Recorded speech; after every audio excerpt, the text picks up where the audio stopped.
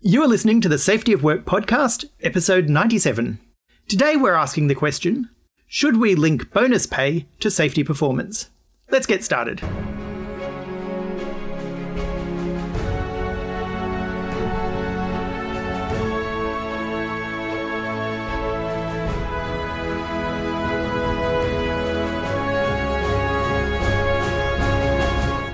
Hey everybody, my name's Drew Ray. I'm here with David Provan, and we're from the Safety Science Innovation Lab at Griffith University in Australia. Welcome back to the Safety of Work podcast. In each episode, we ask an important question in relation to the safety of work or the work of safety, and we examine the evidence surrounding it. So today we're going to tackle an issue which I guess falls into the work of safety, looking at the issue of safety performance and bonus pay for individuals. David, over to you to introduce the topic. Yeah, great, Drew. So I guess many organisations have incentive schemes for safety and targets, I guess, KPIs around safety performance. This can range from, shopping vouchers through to other types of rewards. And I guess specifically today we're talking about formal payment schemes that provide financial cash bonuses if certain safety performance targets are met. And I guess there'd be a lot of debate and discussion, and some of which we'll hopefully get through today. So a lot of work, Drew, I'm not sure how familiar with the work that Professor Andrew Hopkins and Sarah Maslin at ANU of Australia National University have done in relation to this. They published a book called Risky Rewards, and the subtitle was How Company Bonuses Affect Safety. And I guess that contained a lot of case studies, but also some results of 11 interviews that were done with different company leaders around 2015. And I guess what they framed up in that piece of work was three questions. Do our incentive schemes work as they're intended to work? Do financial rewards motivate the right behaviours, or do they have unintended consequences? And are the right indicators being used? Drew, what are your sort of general thoughts on this topic and some of this body of work? Just as a matter of social justice, I guess I'm pretty much in favour of profit sharing as a general idea, where if companies make extra money, then a large amount of that money should be returned to the employees. And that should be more true for businesses that really profit off the back of the work of their employees as opposed to capital investment. But I don't see any particular reason why that should be targeted at senior executives. And I think that tends to immediately start distorting the incentives.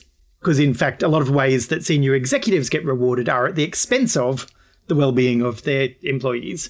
And so, in the financial realm, we get the idea of people actually getting bonuses for cutting employee numbers and cutting employee salaries, which seems like directly perverse to the social justice of profit sharing.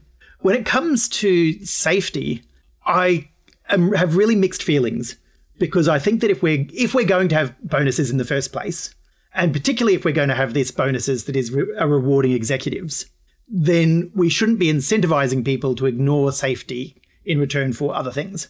So, logically, safety should be part of the mix.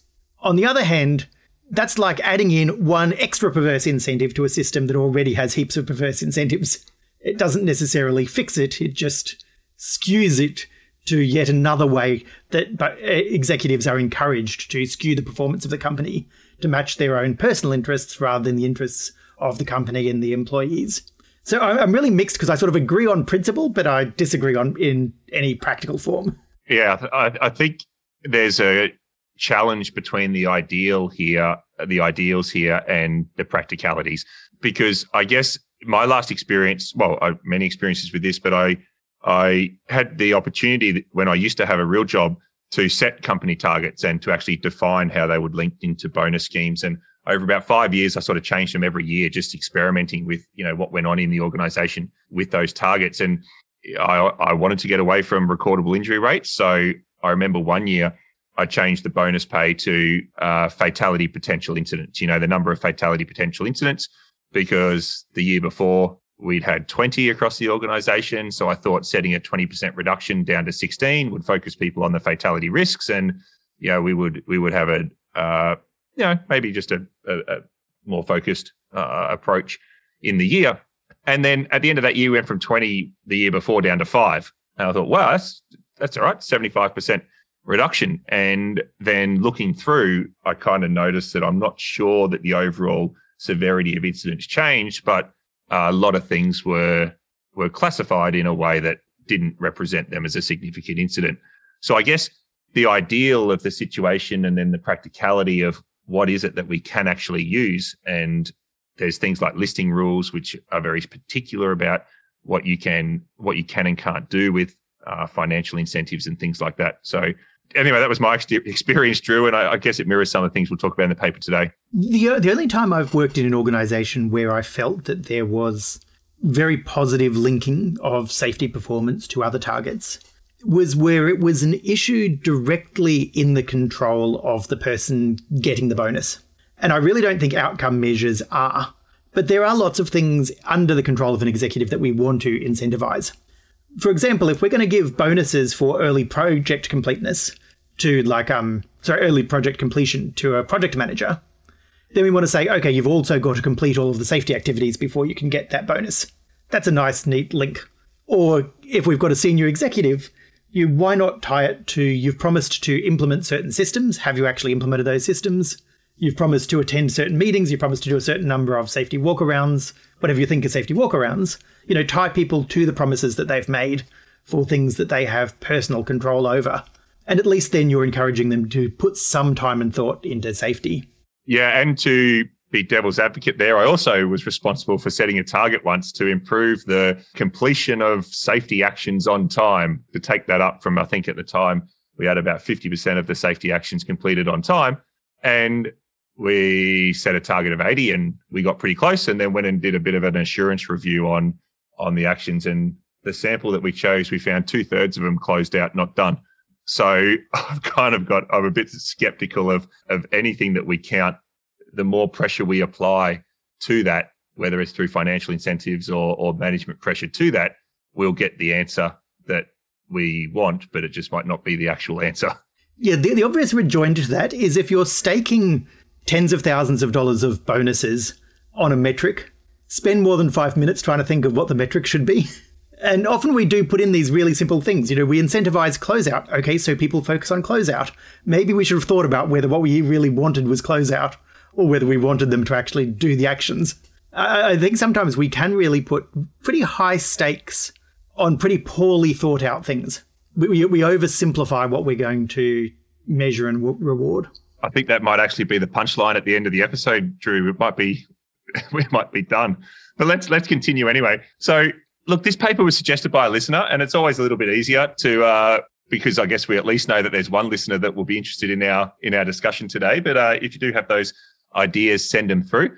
And we've talked about safety performance measurement a few times. We talked about a report by Matt Hallowell and his team on the statistical invalidity of recordable injury rates. Some work earlier, I think, around podcast 35 by Helen Lingard and her team on leading indicators in the construction industry.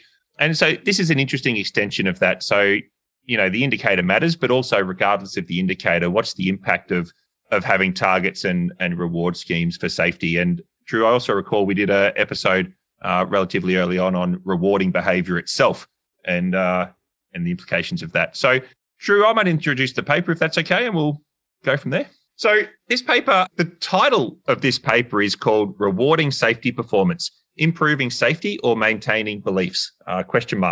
So the authors are Fawaz Battar, Diane Chadwick-Jones, Robert John DeBoer, and Marcin Nazaruk. I know all of these authors, Drew. I'm sure you do as well. Fuzzy and Diane, Diane is no longer at BP. This study was done inside the BP organisation, and I guess under Fuzzy's leadership of safety at BP, there's been quite a reasonable number of contributions to the safety science literature based on case study work inside the BP organisation. There was some work into just culture programs and a whole range of human performance type topics. And I guess it's just great to see organisations that are trying to bridge the gap between, doing good quality research and I guess understanding the real life practices inside organisations. Robert John DeBoer is a professor at SDO, University of Applied Sciences in the Netherlands, and Marcin Nazaruk is at Baker Hughes. He also does a lot of work with the International Association of Oil and Gas Producers, IOGP, and I'm actually doing some work with him on resilience at the International Atomic Energy Authority at the moment, Drew. So a fairly good combination of academics and practitioners in this paper. Yeah, it's an interesting mix of authors. So I didn't realise that the first author was senior management within BP. My reading of the paper, I'd almost assumed that they were a PhD student and that this was an sort of early work as part of a PhD project from the style of it. No, I don't know how that first authorship popped up, but I guess that's the way that that happens. But I mean, Fuzzy's a great leader and has done quite a lot of good work there. So it's a recent paper, Drew, only published in May 2022, a couple of months ago, in the Journal of Safety Science. Drew, I thought we wouldn't go into a long background on organisational reward systems because we've just done a little bit of that in the introduction. But I guess by design, organisational reward systems, I guess, hold the assumption that what we're trying to do is add external or extrinsic sources of motivation to, I guess, an employee's intrinsic motivation to be safe and managers' motivation to run a safe company by saying, let's just apply a bit more motivation for people in the organisation to do the things that we want them to do. And financial rewards for safety, they've been recommended a number of times. So the Baker report into Texas City accident talked a lot about linking financial rewards to process safety indicators. And even the Institute of Occupational Safety and Health, as recently as 2017 in the UK, sort of really strongly encouraged organisations linking financial rewards to safety. However, Drew, the literature in this topic is fairly vague and inconclusive, I guess, as to whether financial rewards drive different behaviours than they would otherwise. And I guess some studies, based on this paper, I guess some studies in the literature review said that, yeah, there's other processes like training and collaborative goal setting are more impactful. Any sort of thoughts about the literature on this topic? I find it rather interesting the way the safety literature sometimes takes for granted other aspects of organisational life and assumes that they're immutable. So it makes sense if you're giving rewards for all other aspects of performance, then it makes total sense that, why ignore safety? Surely that rewards people and encourages them to reward safety. But if you look at the general literature on performance bonuses, you see that they cause trouble across the board. That performance bonuses don't achieve their purposes for financial or other performance either. They cause senior executives to do behaviours which are quite perverse. It's the exact opposite. You're assuming that people are not aligned with the goals of the company to start with, which is usually wrong. Then you deliberately put in place a system that is designed to further align them. And what that system actually does is cause them to take behaviours which are directly contrary to the interests of the company. And that happens routinely with any sort of performance bonus. And so the question is do we try to fix the whole system, or do we throw in safety so at least safety is just as bad as everything else? Yeah, and I think as we get to the end of this paper, I guess that's the challenge of, to do or not to do. That's the question here, and what's the least worst decision to make. And I guess that's the major concern in the literature, Drew. This, does this actually create these perverse actions, the management of the measure, as opposed to, behaviours consistent with the achievement of the outcome that measure's, I guess, meant to be related to. But I do like the way they finish off their literature review, though. Oh, quoting a paper of ours. Look, and so there's two schools let's talk about that for a moment. So it's always nice to see someone's read work that you've written. And so in relation to our safety work versus the safety of work paper, talked about there's some things that are done in the interest. We talked about that there's some things that are done in the interest of safety that create value based on the structures and beliefs that they maintain and reinforce in the organisation, as opposed to the direct risks that they manage. So, and how difficult it is to remove anything that you're doing for safety. So in that sense, I kind of likened maybe the performance bonuses, Drew, as a performative activity as opposed to an instrumental activity. So this is here as some kind of, our performance bonuses are not actually designed to be instrumental in driving safety risk reduction in our business. They're designed to create a feeling and an emotion and a belief in the organisation about the importance of the topic as like a performance What are your thoughts, I guess, around that? So firstly, I really liked the very nuanced reading of our paper.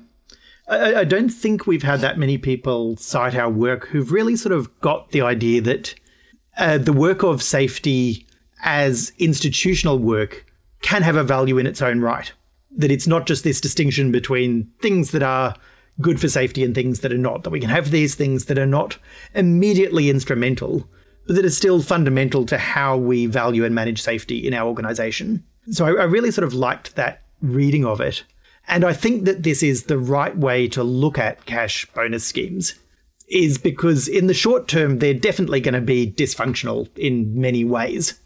It's unlikely that you're offering someone an extra $1,000 this year is suddenly going to prevent an accident.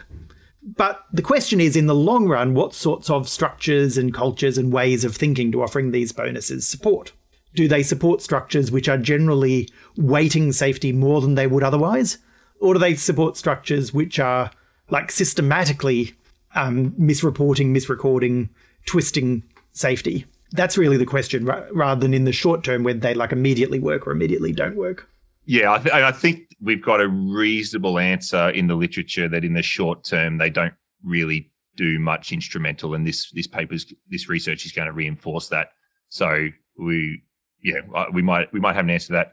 And I don't know about you, Drew, but I guess when you talk about bonuses and KPIs to people inside organizations, they tend to hold one of two, don't know if it's the word beliefs, but thoughts about the issue.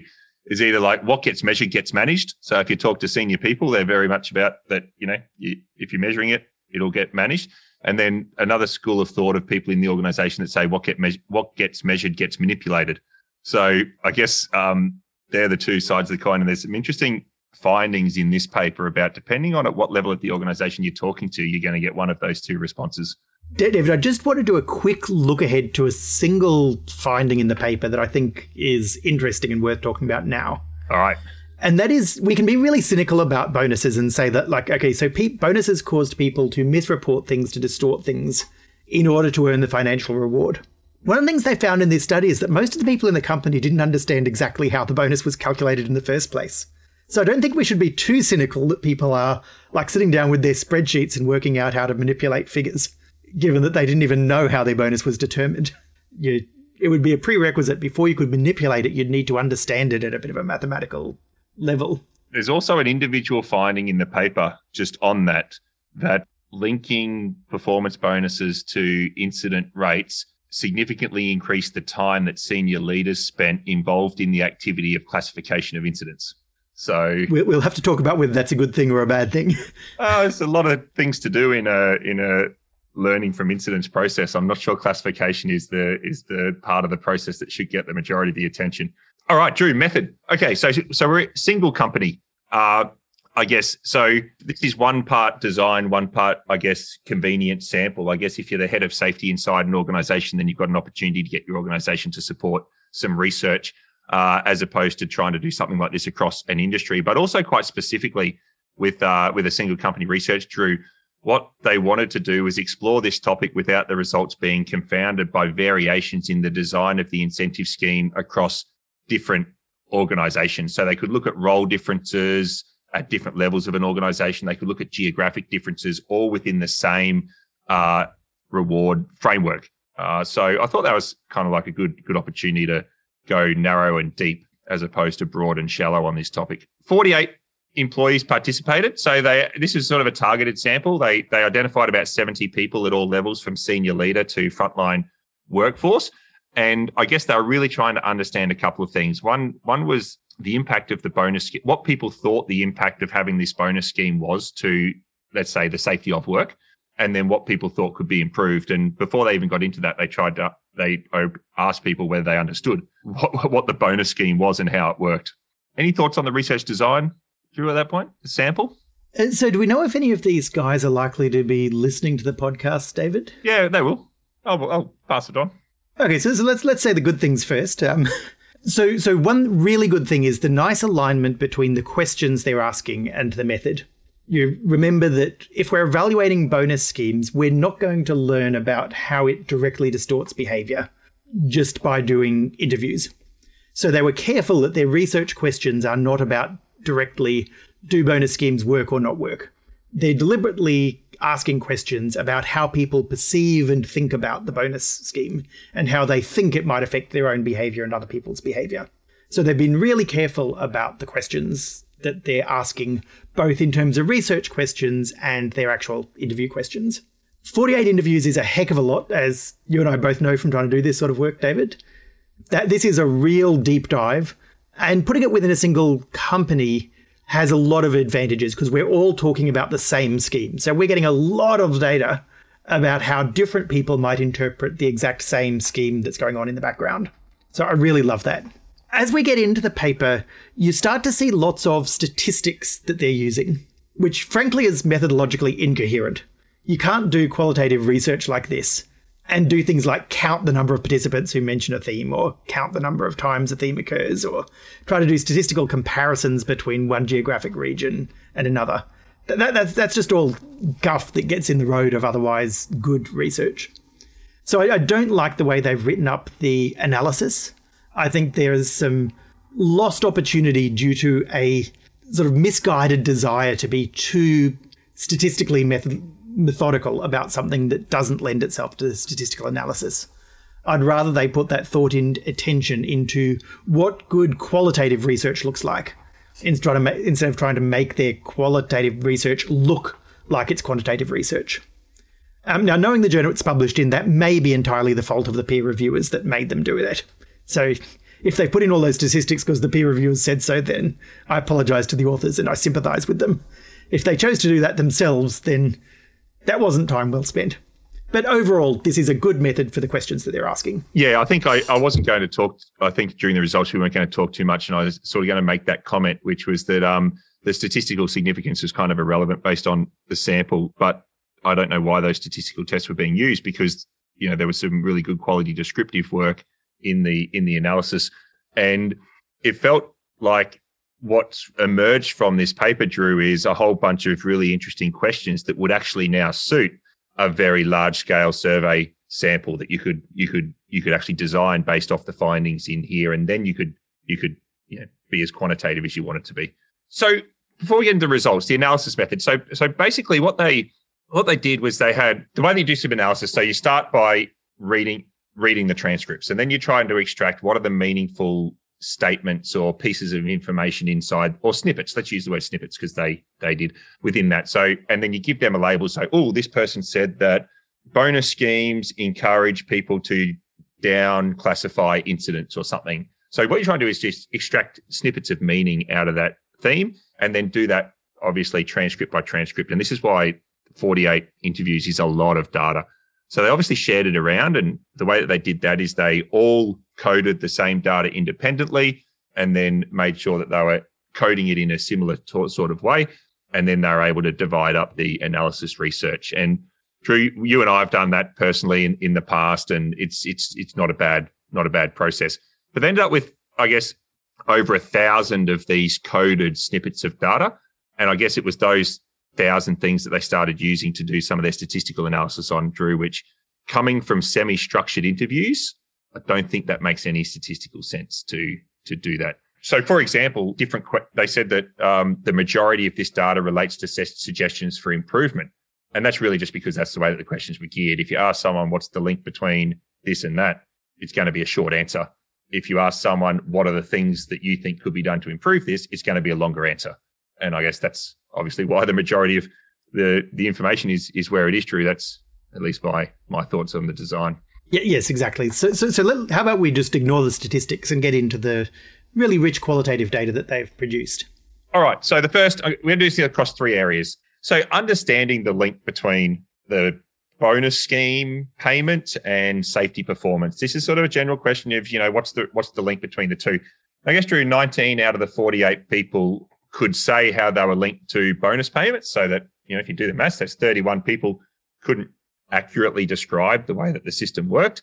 And it was predominantly the supervisors and the frontline staff that really didn't understand how it worked. The middle and senior managers knew how it worked, but the rest of the organisation didn't really. David, should we say a little bit about how the bonuses were calculated in this company? Do you think that's relevant at all? Sure. Drew, my understanding from the paper is that the performance bonuses were tied to a combination of lagging indicators based on personal safety and process safety. The company also measured globally 2 leading indicators, but those 2 leading indicators weren't connected to the actual bonus payment scheme itself. Does that match your understanding? So I think there are sort of 3 factors that went in. There's each employee has a maximum potential bonus. That then gets multiplied by their performance against these lagging indicators. And then they have one of these stacked performance ranking systems where in their performance evaluations, they're forced to rank their people. And if you're higher up the rankings, you get a full score. If you're lower down the rankings, you get a lower score. So automatically, not everyone can get the same bonus because there's this forced choice that if you're lower down the ranking, you'll be forced to get a lower bonus than someone else. So there's a bit of individual performance as well as performance against the metrics. But the individual performance isn't based on safety. It's just based on overall ranking. Yeah, and I couldn't work out because at the end of the paper, it said that individual ranking thing has been removed, and I didn't work out if that was done after the study or it was actually being removed, but people didn't know it. But yeah, there were certainly people in the study complaining about the forced ranking system. Yeah, but I didn't know whether it was actually a historical thing or not. But yes, so I guess in the scheme though, a fairly general. These are the incident rates, and based on that, there's a bonus of a certain amount.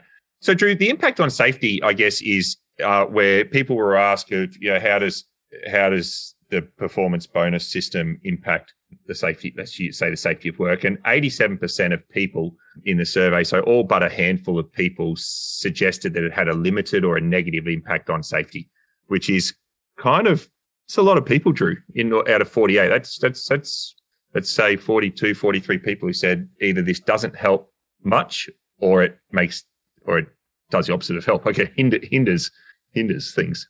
Yeah, I thought the mix of reasons, though, were really interesting.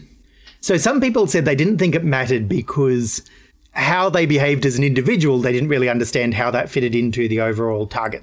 So, it's too distant, too lagging to affect what I'm going to do right now. Other people said, actually, it's just too small, like implying that actually the problem isn't the bonus. The problem is that there's not enough of a bonus. So if it was a bigger bonus, it would have a bigger effect. And then other people actually sort of were mixing up this should and does, saying that because it's an ethical obligation, it shouldn't be incentivized for money, which really doesn't say whether it does or doesn't, just that they're uncomfortable with the idea that it is. So yeah, even though they all seem to agree, they actually agree in ways that seem to be almost contradictory.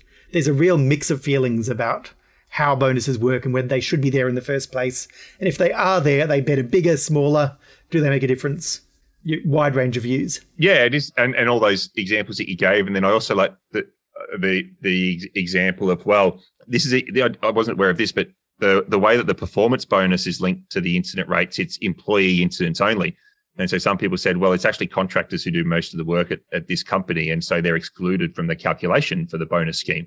So I thought that was obviously a way of trying to get the things that were linked to the bonuses more into the control of the people who are impacted by them. Well, that creates a great perverse incentive to make the contractors do all the dangerous stuff, because if they get hurt, it doesn't affect the bonus. Yeah, there's a few unintended consequences there. So almost half of the respondents, Drew, said that, although did say, and unprompted, when asked about, how does this impact on safety, half of the respondents made mention that it actually showed that safety was a priority for the company. So they weren't talking about, what does it directly do for operational decision-making? And I thought that was quite interesting that 50% of people unprompted, when they were asked about the link, actually talked about this performative link, that, it contributes because it shows that it's a priority. It doesn't contribute directly. And so what people are saying, that it showed safety as a priority, and but there are a few other negative things as well. Like people thought it influenced. There are a few other ways that people thought it negatively impacted the safety of work, that it influenced reporting. So to not report something or to reclassify something, people didn't feel it was based on the actual performance of the individual. But Drew, this last piece I mentioned at the start, none of the negative comments that we've mentioned now about the impact on safety were raised or said by any of the senior managers. So when asked, how does this impact on safety of work, nothing negative was said by senior managers. So I guess that's an interesting, I don't know, what do you make of that? I was going to ask you, how you interpreted that. My immediate thought is that this is consistent with attitudes towards behavioural safety schemes, is that senior people seem to have a very naive behaviouralist view of how frontline workers are incentivised. So they sincerely believe that handing out lollipops makes people like them, and sincerely believe that rewarding people with bonuses causes them to act safer. It just seems to be a something in the way managers are trained or socialised to sort of view the world as having these big effects from quite small deliberate actions within the control of the managers. So I don't see that as self-interested. I see that as probably a genuine belief that they have, that this is a tool in their hands and they want to believe that the tool works, rather than anything cynical about the fact that they get the highest bonuses. I think they would see how it operates for other people quite differently from how they would see how it operates in their own lives. Yeah, I think, and it's. I guess you can only do what you can do, and I guess as senior people in organisations, you've got limited tools at your disposal to impact some of these things, and it is one of those blanket tools that you can run across the organisation and go, okay, this is going to shift the dial. This is going to shift the dial a little bit. If everyone's going to get $1,000, then everyone's going to take safety a little bit more seriously. But I think that, is unhelpful oversimplification of organisational behaviour at the front line. Yeah, I think there really is a dangerous equivocation between the idea that safety is a priority and the idea that we are doing good things for safety. So I don't see it as a good sign that the impact of this scheme is that it shows that safety is a priority. I think that sort of performative belief in safety as a value is directly associated with things like underreporting, because it incentivizes people to sincerely believe that they're doing the right thing by driving down the number of reported incidents. I don't think that, it's unquestionably a good thing that we rate safety as a really high value. That can pervert our behavior even worse than cynical behaviors sometimes. Yeah, I think and we'll get to the conclusion shortly after we discuss through one more topic, but I might disagree with the authors a little bit there too, where they've suggested around making safety a value for the company. So we'll get to that in a moment. But before we do, Drew, the last part of the interviews were about what suggestions people had for the link between performance bonus schemes and safety. So what to do? Some people suggested things like, making them both leading and lagging indicators. So lots of suggestions around safety work type leading indicators, Drew, risk control verification, safety leadership visits, safety observations, lots of things that we'd see in safety work leading indicators. I guess that's just to make things more into the control of the people as opposed to the outcomes. People saying avoiding numbers games altogether, just measuring quality, not quantity. Making things specific for a site, like having different sort of performance bonus schemes for production sites and drilling sites and project sites and office sites and things like that. Having the individual contribution count more than the aggregate result. So, and then, this idea of maybe a strong support for a different scheme for leaders in the workforce. So, people who are on site, what does their scheme look like? And people who are maybe senior leadership and off-site, something a bit different. So, Drew, your thoughts on, I guess, some of those suggestions or what else you took out of that? I always find people's suggestions more interesting for what problems they reveal than for whether the solutions themselves would solve those problems. I think people are very good at identifying problems and not so good at identifying what solution would actually fix it. So, we look at leading and lagging indicators. That clearly indicates a problem that these lagging indicators are too distantly removed from the actual activities they want to incentivize. But I think you and I, David, both probably agreed that rewarding people for leading indicators is just going to encourage people to do more make work in the name of safety. Yeah, and I think this is the challenge. I mean, Decker kind of said, he quotes that, people are you just counting what you can count rather than what counts? And there was actually a specific quote from one of the interviewees in this paper that, we're just chasing measures that we can measure rather than those that actually make a difference to safety. And I guess that's why we're still debating performance metrics in relation to safety now, 30 years since we've known that the limitations of our existing performance measures. But I guess the alternative hasn't been widely adopted yet. And then we've got another one here, this suggestion of measuring quality rather than quantity, avoiding numbers games altogether, which points to a real problem that anything that we try to quantify is necessarily going to be abstract and distorted. But we know that when we switch to subjective measures for performance evaluation, that it immediately has a gender and racial bias to it. So again, we can clearly see the problem, but the proposed solution actually would make things worse. And we'd end up just rewarding people for being male and white rather than for their safety performance. That's why we go to quantified measures in the first place, is to try to get rid of some of this discrimination that happens in performance evaluation. Yeah. And again, Drew, I think it's the least worst choice, because even given some of those biases, I would say, for example, and I suggested, so I'm interested in your thoughts on this, because I put in the practical takeaways, but I might just mention it now. Thinking about what it is what outcome you're trying to create, and then trying to find a way to try to measure that. And so if you think about safety leadership visits, and you ask the question of, well, what do I want my leadership visits to do? So do I measure my leaders doing one management walk around every month? And yes, I'll get one management walk around every month. Or what am I trying to create as a result of that? And so say you're trying to create three things. I want to demonstrate to workers that leaders care about them. I want leaders to understand work as done and what's really going on the site. And I want leaders to understand and support the management of fatal risks in the business. So, am I better off counting a leadership visit being done once a month? Or am I better off asking all of the workers three questions? Do I think my leader cares about me? Do I think my leader understands my work? Do I see my leader spending most of their time on the really important safety issues? Then, even though I'm going to get that racial, I don't know, Drew, your thoughts about, then if people want to do leadership visits, then they can do leadership visits, but they've actually got to try and create that relationship with their workforce. So my thought is that if you were successful at doing those things that you are asking for, then you wouldn't need to incentivize them in the first place. In that if you had managers who genuinely cared and understood about safety, then they would be doing the right things as part of intrinsic value. They wouldn't need to be incentivized to do them.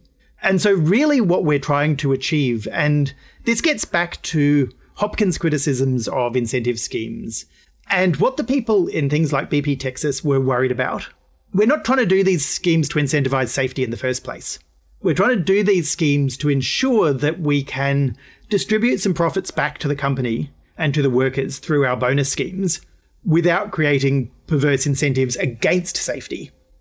So really, if the best we can do is avoid our bonus scheme hurting safety, I would count that as a win. And so that would suggest even more simple things like giving the safety manager a veto over the bonuses.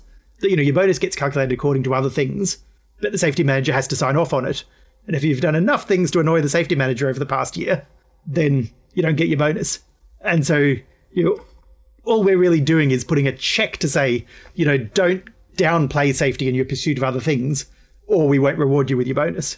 Nice, Drew. I had kind of like this visceral reaction to the relationship between the safety organisation and the rest of the organisation of applying that veto. So, yeah. A positive or negative visceral reaction there, David? Quite negative. I could see the rubber stamping of a whole lot of things.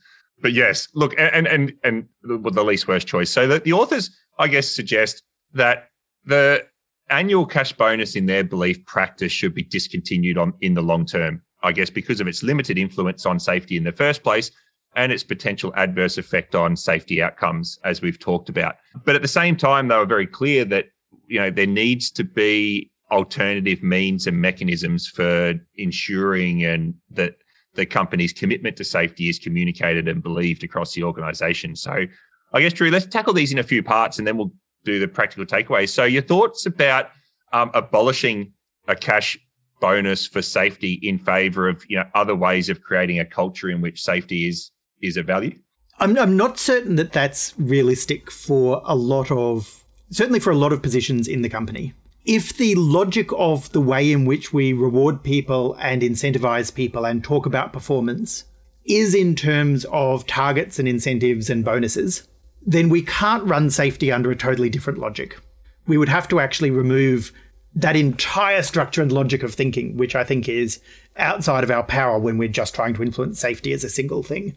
So I don't think we can do anything that is separate from the way we generally think about bonus and remuneration in a company. Yeah, and that's practically what the conclusion that I hold, Drew, which is that if you are rewarding anything in your business, production, finance, employee engagement, if you are rewarding anything, then my view is that you kind of have to have safety alongside that if you want to signal if you want to try to signal an importance there. If you're talking about removing that whole structure, then yeah, great, do that. But I think taking safety out of a performance structure or not putting it into a performance structure kind of probably, is a worse choice than having it in there. And I'll go a step further and say I think that is most important the more senior you are in the company. So I wouldn't see that as being universally true if we had a whole of workforce bonus scheme. I think it's really irrelevant for frontline employees whether we include or don't include safety in their bonus. Just give them the bonus because it's outside their control whether safety is achieved. Whereas it's more for senior executives and investment in safety that we need to be careful about making sure that we've got safety as part of that package.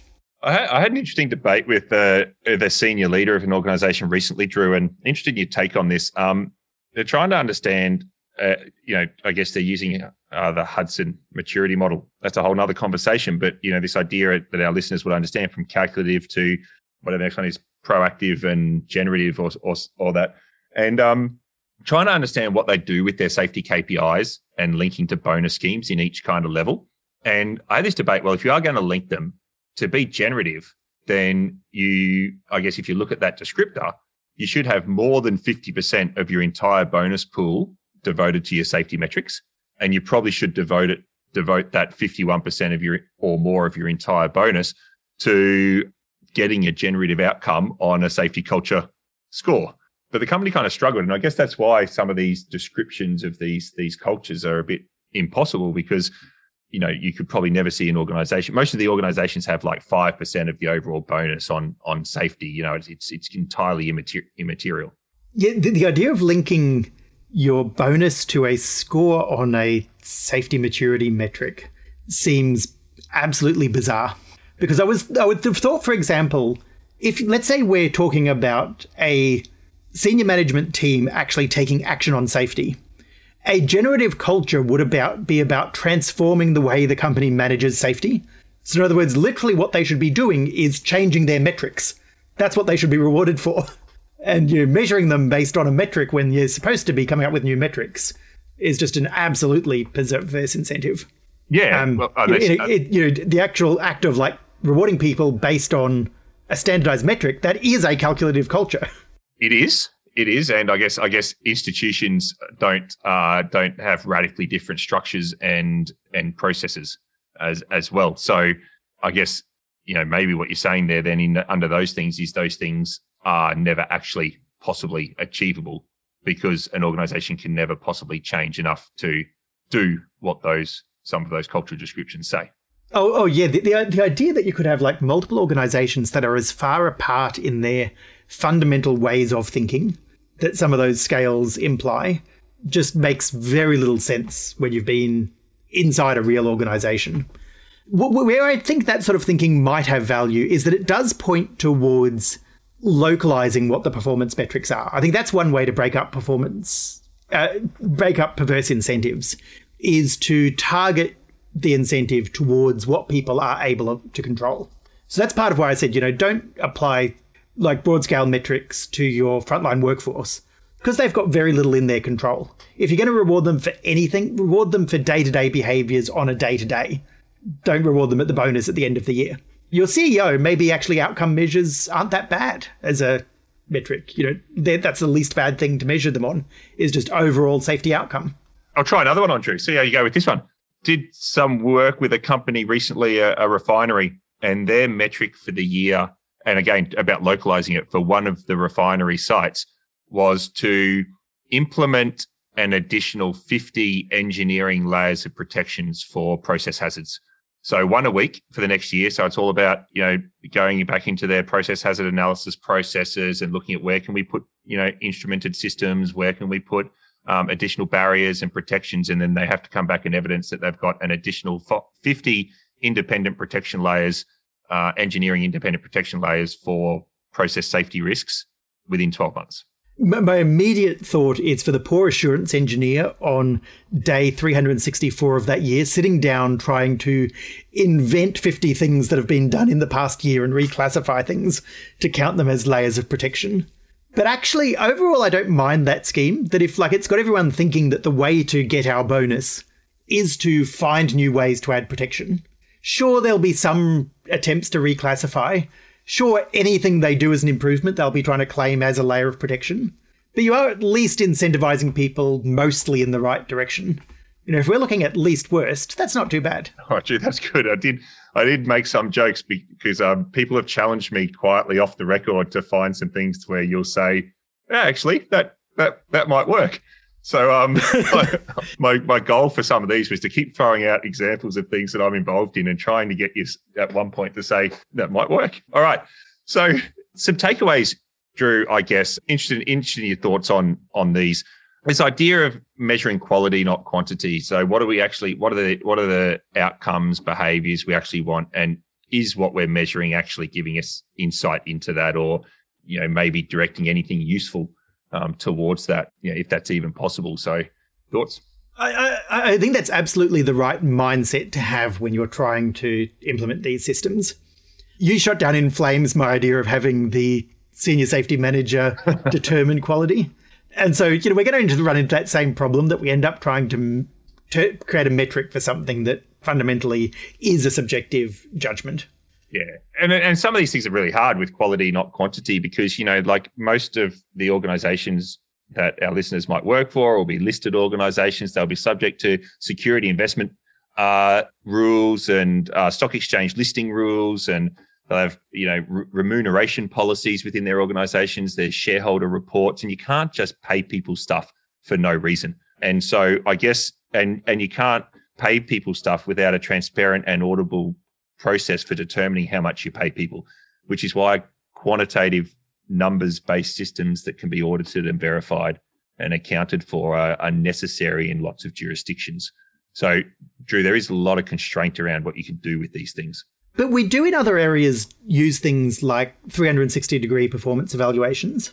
I don't see a fundamental problem in at least making your bonus conditional or prorated to a particular evaluation based on your individual goals for the year and your individual achievement against those goals as perceived by your peers, the people above you, the people below you.